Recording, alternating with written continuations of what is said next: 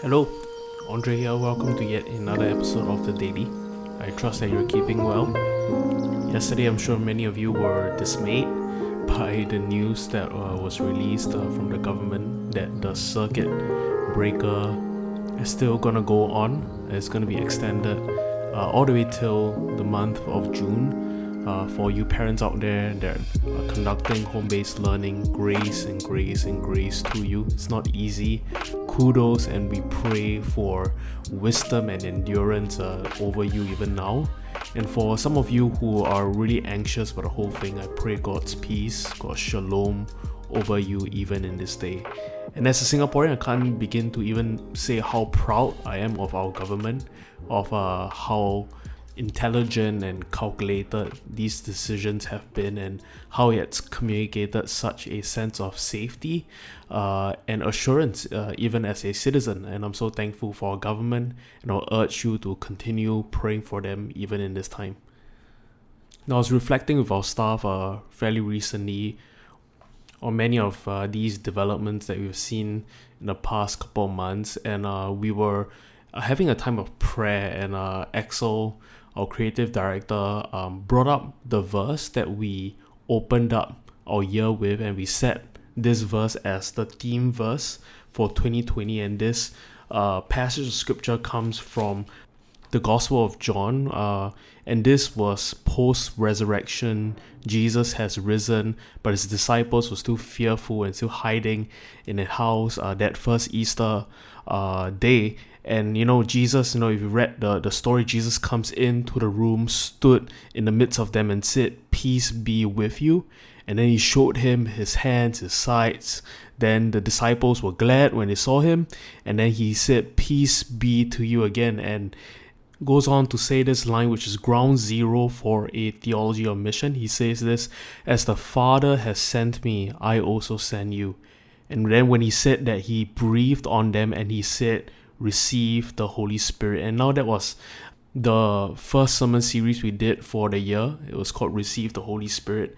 And we charted the course for this year, for 2020, as a year where we would lean in to the Spirit of God, where we would learn to receive from Him.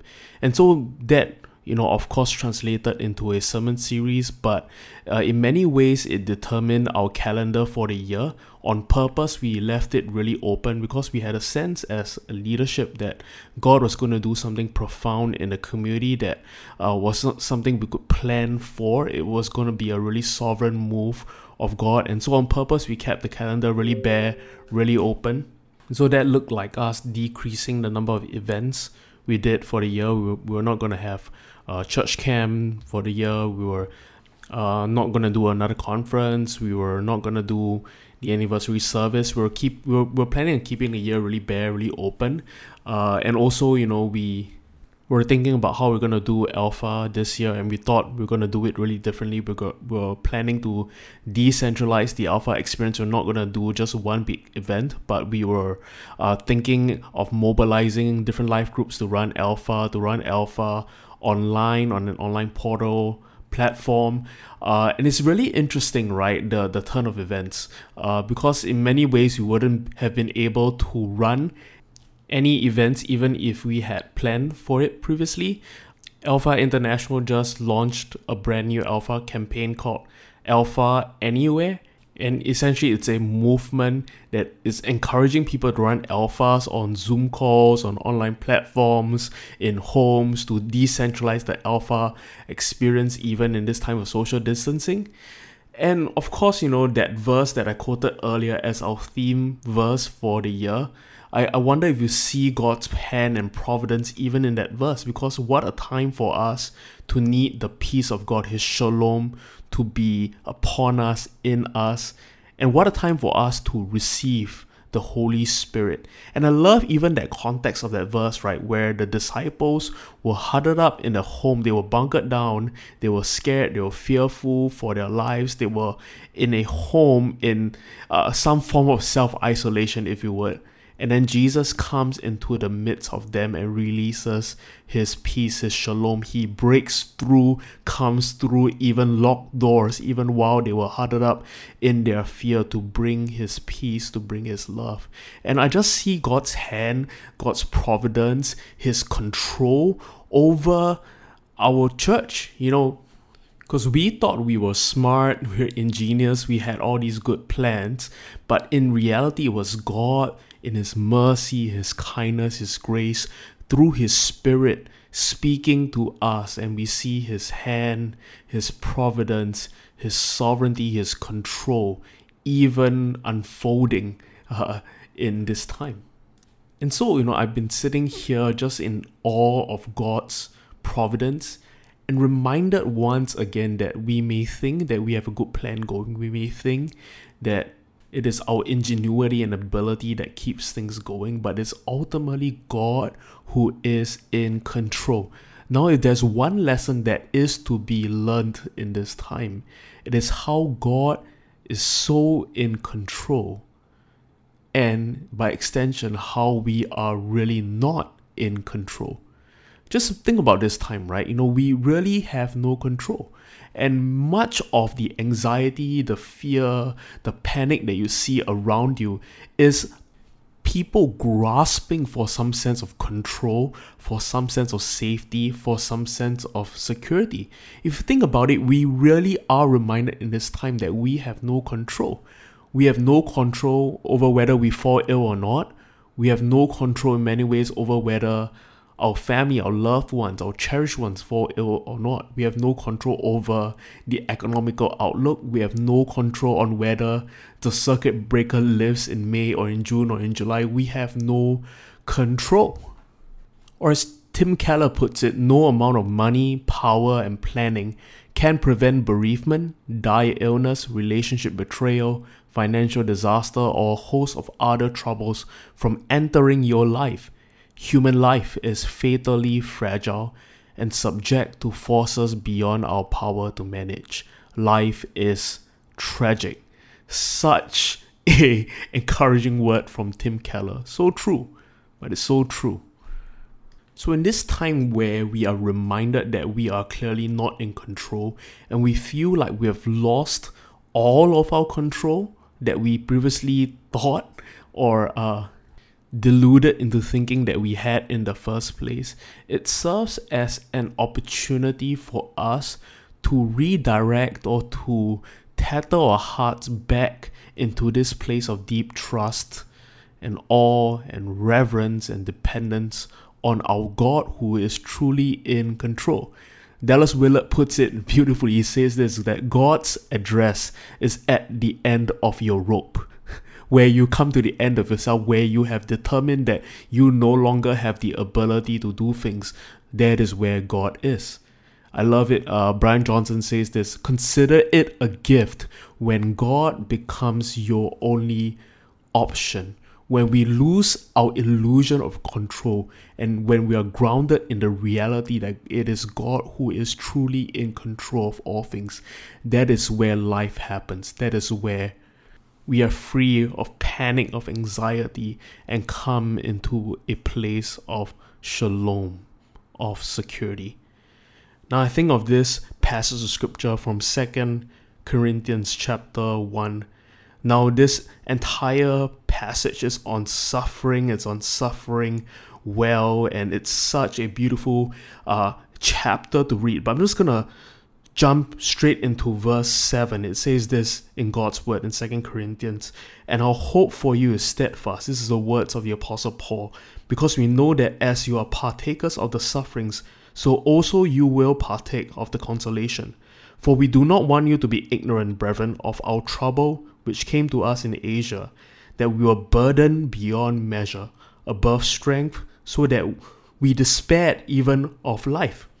Yes, we had the sentence of death in ourselves, that we should not trust in ourselves, but in God who raises the dead, who delivered us from so great a death, and thus deliver us, in whom we trust that he will still deliver us.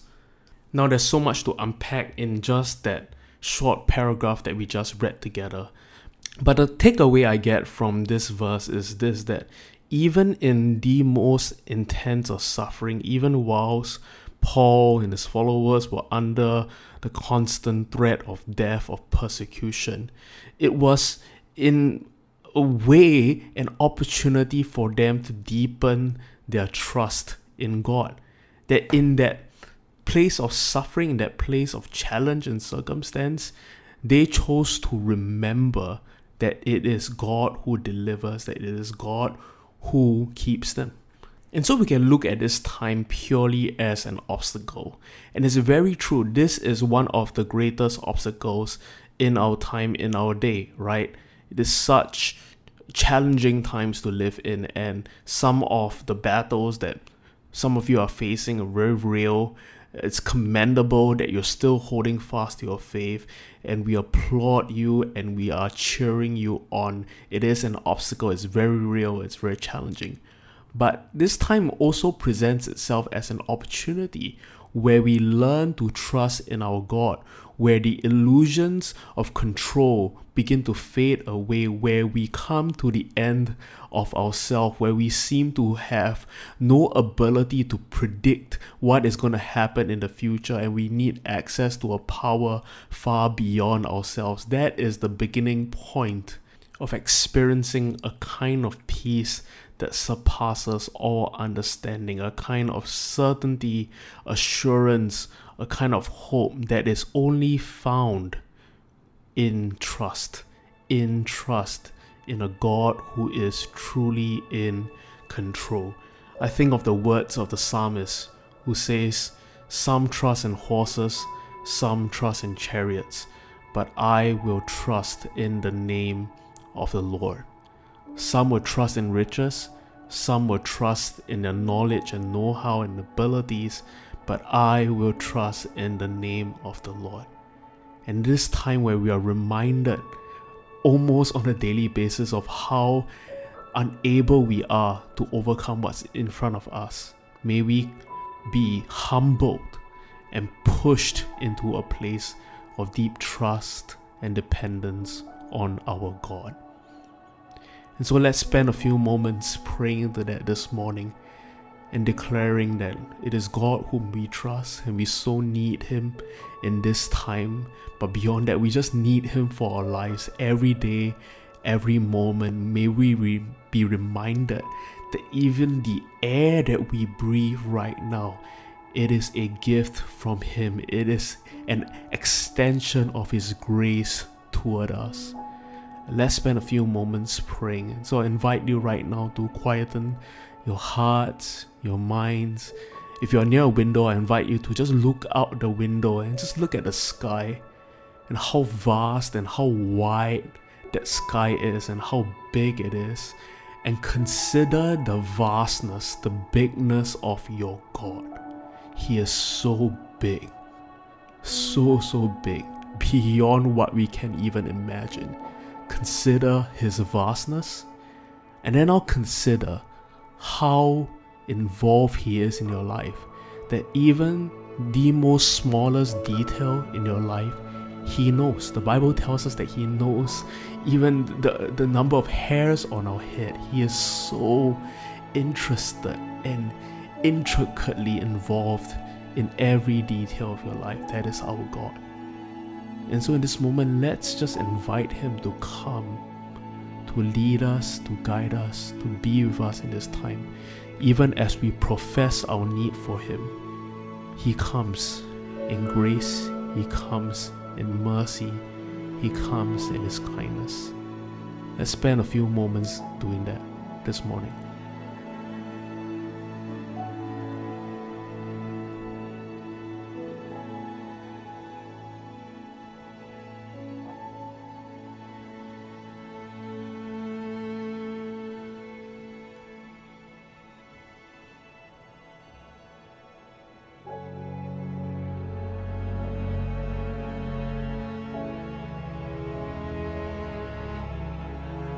Beautiful. Thanks so much for doing that. Let me pray for you even as you begin your day today.